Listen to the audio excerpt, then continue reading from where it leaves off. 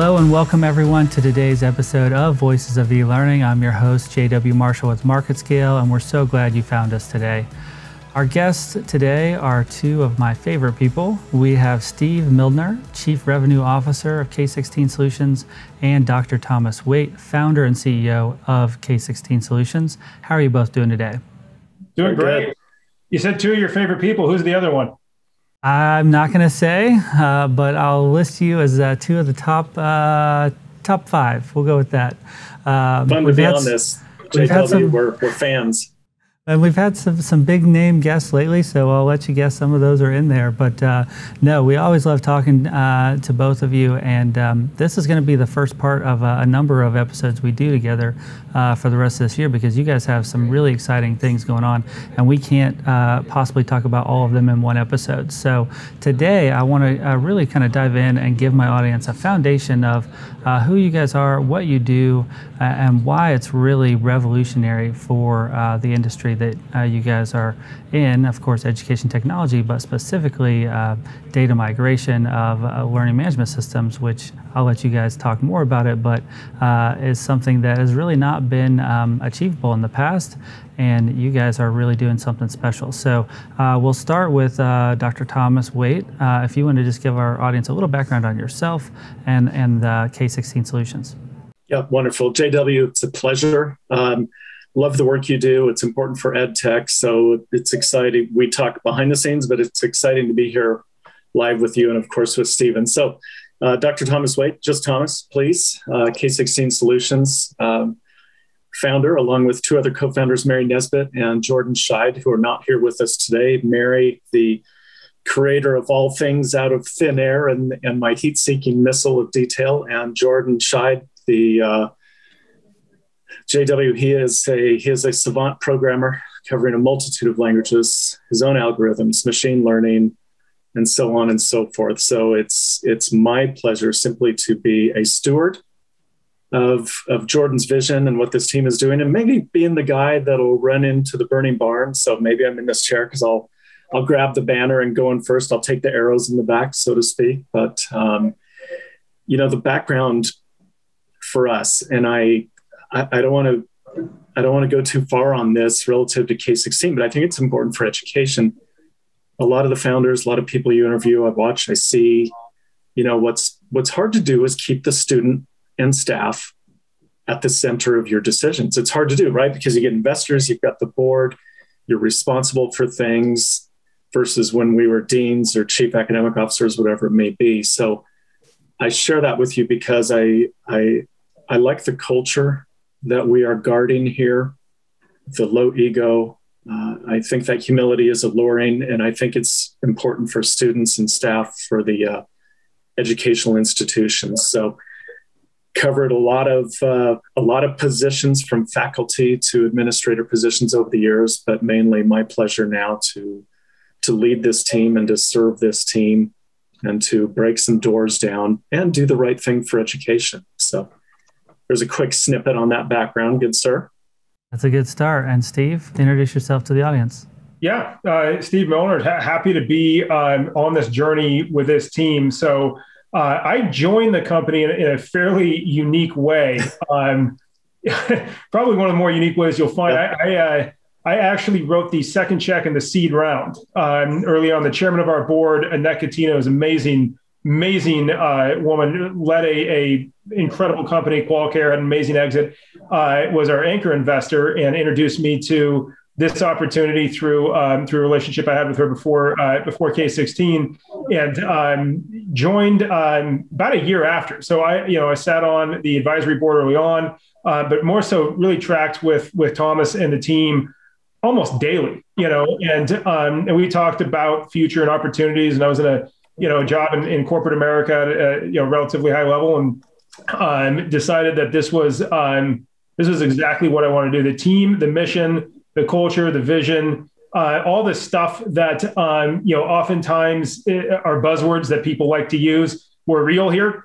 And when I joined, we didn't have a commercial product yet. Not a commercial product yet. We didn't have a lot of cash on the balance sheet, to say the least. and I had a child and another one soon to be on the way. So it was what some people would consider a risk, but what I consider the best professional decision I've ever made, and it's not close. So couldn't be more thrilled to be here. JW, go ahead. If I may, I'll just say I love working and talking with Steve because it is unique. He was our second check writer, so you know how that feels to traipse the country and talk to the investors. Here is our second check writer, and now he's my partner in crime and trusted guide and friend and close with the family. So it's amazing. And Steve won't say it here, nor should he, but he left behind an incredibly successful career to come on board and bring us a level of sales, marketing, and strategic relationship management that has just launched this rocket. So I would not expect him to say it, but I will. What a thrill that he made a startup story his own to be here and do this. It's an amazing story. Well, thank you, Thomas. But the stuff I've done isn't that hard to do when a company's created a piece of technology out of thin air that nobody else on planet Earth has anything close to. So that definitely helps make my job a little bit easier. But thank you, appreciate it. Yeah. And speaking of the technology that no one else does, give our audience a little background. Either one of you can take this one on what does the technology do and why is it so unique? Sure, I'll jump in with a little big picture, and then Steve can jump in too. So Jordan and I, Mary and team, we've been off and on together for about 19 years under the hoods of just about every system in ed tech, or at least let's just say the top 7 or 8 most prominent systems that run all of ed tech, run the institutions. So as those mechanics or grease monkeys underneath those systems, it wasn't that this light bulb went off and said, hey, we can do this better, although that did occur. But it was always fixing. It was always fixing things that are broken. It was always, how's education more accessible and cheaper, and not in the grandiose startup, hey, here's a problem, let's solve it. We were living it, JW. We were working in it. We were struggling with it for years. And given Jordan's skill set and Jordan's team, by the way, we talk about Jordan, but for his team who's listening, it might be the wrong verbiage to use. I don't know a better way to say it, but they are a freak show programming talent. We don't outsource anything. Never have, not sure we ever will. So it is an in-house powerhouse team. And I did, and the team moved LMSs, right? And when you moved an LMS, if you do common cartridge or white glove, both of which, if this is going out in the public, I will as nicely say as possible are train wrecks, because I've experienced those as a user, as faculty, as an administrator, as a student also. And the other way is 2 computer screens, you'd go back and forth. Jordan was working on our data warehouse. He was working on our architecture. Something that really is unique. It's beyond unique in the marketplace. It's absolutely unprecedented. Let me just say, and I'll have Steve go in. And by the way, this isn't a commercial, JW, as we've talked before. It's simply, okay, we're sitting here dealing with something that's never existed. If you wanted to go from one LMS to another, say you're a major university, say you're one of the largest universities, and this is, in fact, a true story. 19 months. 19 months. And that's not slow. That's and fast. They had unlimited money, unlimited staff, and technology beyond most, maybe even comparison to some of the Ivy Leagues. And so you compare 19 months. Now, they saw what we did. They did get behind us. We were too early to help them. But if we were to move that university today, it would be about 6 days with 100% fidelity. So I give the pause there, JW. I don't know your comment to that before Steve digs in further, but that's what we're dealing with. And I'm not saying this in a boastful fashion. I'm saying it because I'm pleased with Jordan and his team, but it is a new level of technology that's unprecedented. Yeah, and my comment would be, I want to know what's the secret sauce, and I'm sure you can't give it to me, right? And I'm sure a lot of it is all of those decades of experience. But certainly a lot of institutions, over the years would kind of fall into one or two or three camps of a major LMS that they're using. And I can only imagine if you said, oh yeah, next year we're planning to switch, people would have looked at you like you're crazy. Like, nope, we started with this one and we're going to have to be with it because it's too hard to switch. And I'm sure in the professional world, switching CRMs, is probably similarly or maybe not even quite as robust and complex. And you hear the horror stories about a year, 2 years of data migration and third parties and over promises and under delivering. And it's real. The challenge and the pain point is real. And so, yeah, I'd love to hear a little more from Steve on as much as you can tell me of the secret sauce. It's really an interesting world, JW, because you hit it on the head. You think of CRM migration, same thing. Maybe not quite as challenging, but significantly challenging. I think what makes an LMS migration even more challenging than when you're talking about data, right? You're talking about a data migration in a CRM is you're talking more content than you are data. So there's a lot of interpretation to that. And that's why I think when we first brought this to market, we were internally wowed by what this could do, right? And I think oftentimes, people or companies will create amazing technology, but you're never sure what the commercial application is going to look like, right?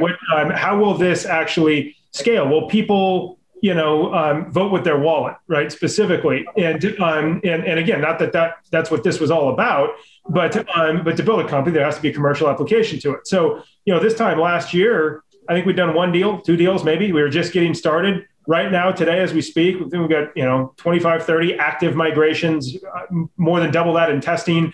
But the way this solution works, really what we do specifically, is we'll go into your legacy LMS, whatever LMS you've decided to leave. And we are fiercely independent, to Thomas's point earlier on, industry LMS agnostic. We have phenomenal partnerships with all the players out there. And really our job is to help the institution make the best decision for them. Whatever, or not help them make the decision. So once they've made the best decision for them, help them get where they want to go in the most effective way possible. So we'll go into this legacy LMS and we can grab everything, not virtually everything, not almost everything. We can grab every piece of content in there, including any third-party LTIs, whatever, and we pull that onto our platform. Once we've got that on our platform, we'll push, 8 to 10, whatever, a sampling of courses, right? The harder courses, we're going to push that into the new LMS, right? And we're going to look with the school and say, okay, how do you want this content to be exposed in your new LMS, right? Because you're not talking about a lot of one-for-one pairings. They're two very different systems with very different, thought processes around how to deliver the education. So what we've been able to do is transform content, and not only content, but if you've got journals over here and maybe it should be a module over here, we can make that happen. We can do find and replace. We'll change words for you, right? It might say the name of your legacy LMS in your old system. Well, obviously you don't want that to come across in your new system. We can change phone numbers if they need to be updated, whatever it may be. And what we go through an iterative process. And once that institution has said, yep, you got it right, usually it just takes a couple of times of a couple of reforms, we'll push the button. We can move. We moved in certain cases 10,000 courses a week. We did 20,000 courses in 10 days for a school with absolute perfect fidelity, ready to teach. We had a story from one of our earlier institutions who was moving off of Sakai, which is prior to this, essentially impossible to move off of, into Canvas.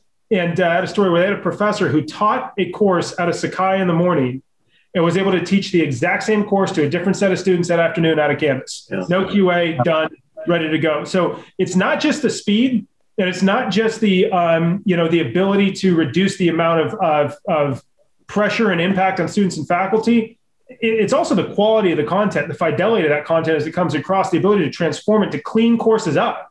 We even had some scenarios where schools have had us go and do and find, replace, and clean up courses that weren't even migrating. They just love the technology that much. So it's a little bit of an overview, JW. I know it's not necessarily the secret sauce of exactly how it works, but if that's how you experience it anyway as a administrator. Steve, that's wonderful. JW, if I can jump in on top of what your comment was and Steve's, what it reminds me of too is early on, a lot of the players, a lot of institutions were telling us, well, people aren't going to move. And it's a hard decision, which it is. I get it. I've done 4 of them myself when I was in a different position. And remember, Steve, they were like, well, it's a hard move. Not as many people are going to move as you think. It's just not going to be that vibrant. And now that they know, and Steve has referenced a commercial from an airline that said you're free to move about the country. Well, you're free to move about your LMS systems. What's funny, my point is, what's funny about that is everyone was saying, it's just not going to be that much movement, or it takes too long, we're not interested. And now it is a heyday of people moving simply because that obstacle is gone. And back to the starting point, JW, one of our biggest obstacles is, frankly, people just don't believe it. Yeah. Well, and it's amazing that you're not just doing migration, which is seemingly impossible on its face. You're also doing what I would say is translation and customization, which is really, I think, even more incentive to look at what else is out there and see if there's a better fit. Because again, you've taken that constraint, that hurdle out of the way. It's really opened up, and I would think game changer is a pretty good term, not to be over dramatic. This really is a game changer for the institutions and for freedom of choice. That's it. I mean, the real mission behind migration was simply that, to give faculty, administrators, and students the freedom to make the decision to be on the best LMS for them unencumbered, whatever that is, right? To just say, if this is the one we want to be on. And we had a lot of, anecdotal evidence, to Thomas's point, behind the scenes of folks, we won't say what schools, folks going, man, see at the CIO level going, you know what, I told the president, you can migrate the day I retire, because I'm not going through this, right? It's just, it's an absolute nightmare. But in data migration specifically, it's one thing to move data, to move content and be able to manipulate that content, change that content, uplift that, to your point, JW, and to really refine it during that move. So you come out, traditionally you come out of the cave a few years later with hopefully something usable. Now you're coming out, a few weeks later with content that's been improved and uplifted, not the other way around. So there is a tremendous amount of advantage to this, just beyond the speed. Yeah, and I would even say that there couldn't be a more perfect time for this, given the pandemic, because traditionally, probably over the last 5 or 10 years, institutions' needs probably haven't changed that much. They did a lot of due diligence to pick the system they thought was the best at the time, and whether they loved it or not, it was probably meeting expectations. Now, with the digital transformation and so many institutions having accelerated their needs, they really may be in need of a different system. Not that the one they're using wasn't good for when they adopted it, but they would have been stuck before. And so I think that's the most exciting thing, in my opinion, is the timing couldn't be better. And I'm guessing this isn't something you guys thought up as the pandemic started. This is something you've been working on sooner than that, but are you assuming you guys are seeing the same thing with the timing of the needs changing for the universities and other institutions in a way that just hasn't been seen before? You've got to be on. Sorry, Thomas. You're right. I mean, given the fact how online education is just that much more important and impactful, and the delivery mechanism for that is critical. And so schools are sitting there going, are we on the right solution, the right LMS for us? Because this is just becoming more and more relevant in this day and age, and how education is delivered. So yeah, that's caused, I think, a lot more people to really evaluate what LMS they're on and how they're thinking about it. Yeah, we were on a nice trajectory prior to COVID. I liked where we were at. I liked where we were going. So did the board. We have a small, wonderful, tight board of just four amazing people. And I liked where everything was going in the market, but also, JW, as you know, and some others of us have known, the change in demographics, especially in the Northeast corridor, some closures, maybe more closures happening, and frankly, a lot of institutions behind on their online technology, on blended learning. Some of us that have been doing this for 20 years have been kind of raising our hands saying, you better get on board before something happens. Well, no one could have predicted COVID, and here it happened. It simply accelerated everything that was already there, in my view, and it certainly catapulted us. Yeah, and I would imagine there's been even a little bit of roll-ups and changes in institutions you guys could also help in that kind of dynamic as well if there need to be an institution rolling into another system, things like that, like a system of institutions, then you guys would be suited to help with that migration as well. Right. Yeah, 100%. With the consolidation, 100%. And we've done plenty of schools already that are coming off of multiple LMSs and consolidating onto one. So, yeah. Yeah, already within one system, but not unified. So as my audience knows, we've had some recent conversations around some big moves and IPOs and acquisitions. And this, I think, has not gotten enough press of these partnerships and these integrations, but that's kind of what led us to today and doing this interview is that you've announced some pretty major integrations in a pretty short amount of time. I don't know if we want to start with you, Steve, on this one, but give us some of the highlights of the recent news because I want to make sure that it's not lost by some of the other big news in ed tech and investment because these are really important integrations that you guys are pulling off at a rate that is I've never seen before. Well, Jay, I'm stepping on Steve for a moment only because, first of all, the work he's done with these strategic partnerships is stunning. But it's an enviable position, even for mature companies, let alone an extremely young company to have these partnerships. Steve would not say that. So Steve, I jumped on you to make sure you get the credit for these amazing partnerships along with our CFO, Brian, and some others who have just handled themselves with amazing professionalism to make this happen and doing the right thing for the right reasons.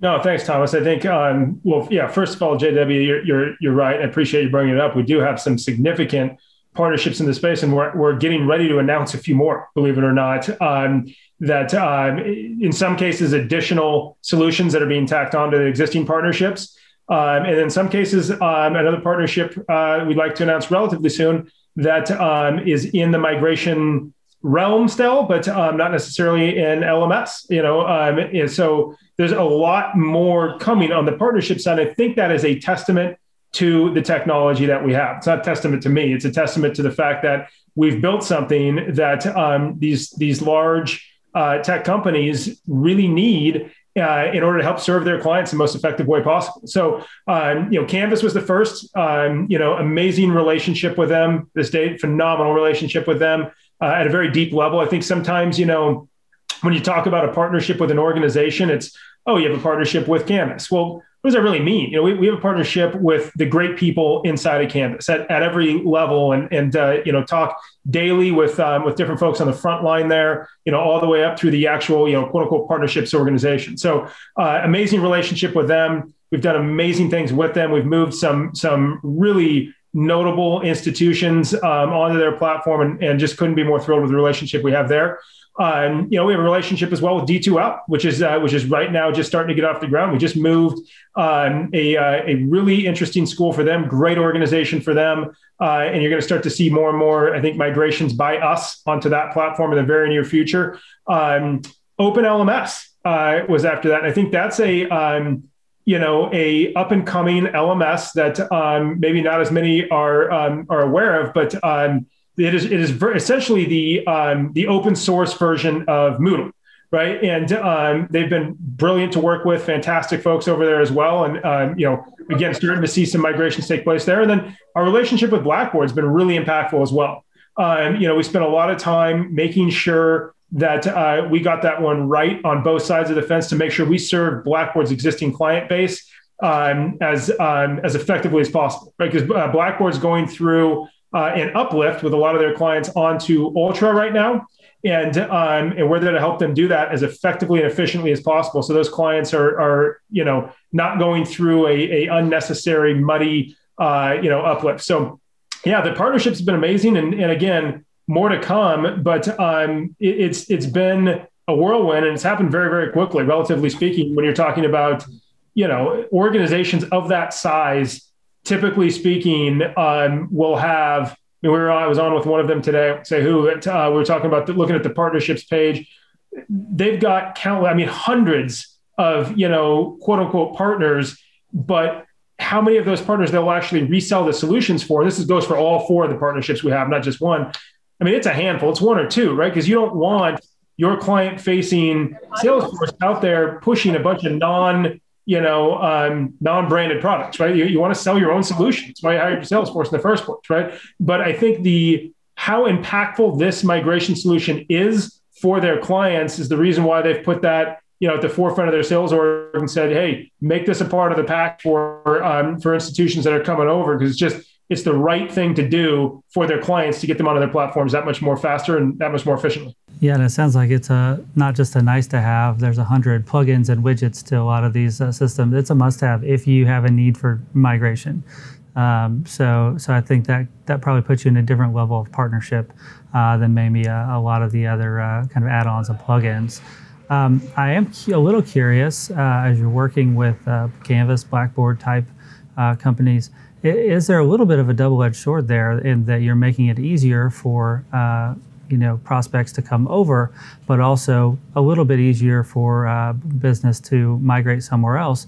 And is that kind of part of the plan, getting the rest of the migrations in place so that it's kind of an even playing field and hopefully improving all the products to the end user's benefit? Yeah, you're speaking to my pain point. JW is living with the four relationships here, and I think it was really critical to get all four on board and create. Again, we wanted to create an environment where institutions had that freedom to make that decision. So if you're partnered with everybody, then schools can really make the decision on where they want to go on the merit of that LMS, whether they're going to, Canvas or D2L or OpenLMS or Blackboard or Blackboard to Ultra, wherever these organizations, these institutions want to go. We just want them to be able to do that in an unencumbered fashion. So I think it was really important to have those relationships with all of the different players out there. And I think they all saw it the same way. So it's, again, our job is to sort of stay out of the way. And once an institution said, this is the right platform for me, then we're going to get them there quickly, and we're going to get them there in the most, I think, too, financially responsible way as well. Yeah, I think to piggyback a little on Steve's wonderful comments, it's good for the academy. Maybe the board and the investors and others, and even the team, and Steve's heard me say this countless times, but it's, what is good for the student and staff. K16 can come along later, but this is about these institutions that are serving the academy. And to remain fiercely independent is really about putting the student first. I understand it might sound altruistic, but it's why we did this. It's why I chose to start this with my family, with my founders. So it's a real sacrifice, and it's not easy to remain fiercely independent, but the professionalism of the team and how we serve these partnerships and many more that Steve's not even mentioning today, and more that are coming. It's a banner for us, and it's a banner for us to remain quiet, to remain humble, to remain under the radar and serve. That's always been a part of my theme for decades. It's how I was raised. And I think it's important in this environment. It's good for education. And Steve's balanced it beautifully with these relationships. Well, I can validate too, JW, what Thomas is saying there, because I think a lot of people, talk that talk. Thomas has walked that walk from day one about this being faculty, students. We hear more about faculty and students than anything else. And that's just a recurring theme within our organization is if it's not right for the faculty and student, then whatever it is we're doing is not going to be sustainable. Whether you even cared about that or not, which we do, if you're not doing the right thing for them, you're not going to have a sustainable business in ed tech. And so we continue to keep faculty and students at the core of what we do. Yeah. Thank you, Steve. Yeah, and I can reiterate to that too. In all my conversations, I really think that's one of the silver linings of the pandemic, is that companies really had to stay true to themselves to make it. And there's this new expectation of authenticity that is coming out, that institutions, that learners expect from the platforms and the companies that they work with. And so it's great to see, again, that was something that you were founded with and have built a culture around. We're almost out of time for this episode, but we are going to have you back to talk about some more exciting announcements, as you're going to be making them soon. But we always like to end, as my audience knows, with a glass half full story. So if either or both of you had a quick story of success success, maybe here from the last 6 or 7 months, that can give our audience a little bit of hope and energy moving into the back half of this year. Steve, what's jumping to mind? Well, to clarify, JW, you're talking about on the business front, or a success story with like an institution, or either side. Yeah, something on internally, business front, or on the institution side. Yeah, I can give you one. I'll leave the name of the institution out, but we're always thinking about the clients we serve. Had an institution that had to make a change, from one LMS to another. Obviously, it's the business we're in, but they were in a position where the license for their legacy system was going to get shut off in a time frame that did not align with their ability to migrate. They were really in a really, really challenging position, and quite frankly, in a position where I think a lot of companies probably could have, for lack of a better phrase, stuck it to them from a price perspective. We came in and we solved that problem. We did it at a cost that worked for them, because they were in a situation where they couldn't afford the services that we had to offer at the time. And but we looked at that situation and said, this institution needs help, and they need help quick. And it's a great institution, by the way, very well run, great leadership. Just one of those conundrums that you can find yourself in with the tech stack, fairly commonly. So we came in and we were able to move that institution to their new LMS in an incredibly rapid fashion, with the fidelity that they needed, and get them in just under that time frame before the clock ran out, and still have a great relationship with them today. Just a really happy story for everyone around, for them to be able to pull that off and not leave their faculty and their students sitting there in the lurch, with no old LMS and no new LMS in the height of a pandemic. So I think we were proud of that one as an organization. I think that's a great example. I know the one you're talking about. I'm glad you gravitated to that one. I was thinking of a couple others also, but that was JW. That was sacrifice for the academy. It was sacrifice for this company, and this company will not come first, not before the students and staff and those serving the students and staff what they need. Great example, Steve.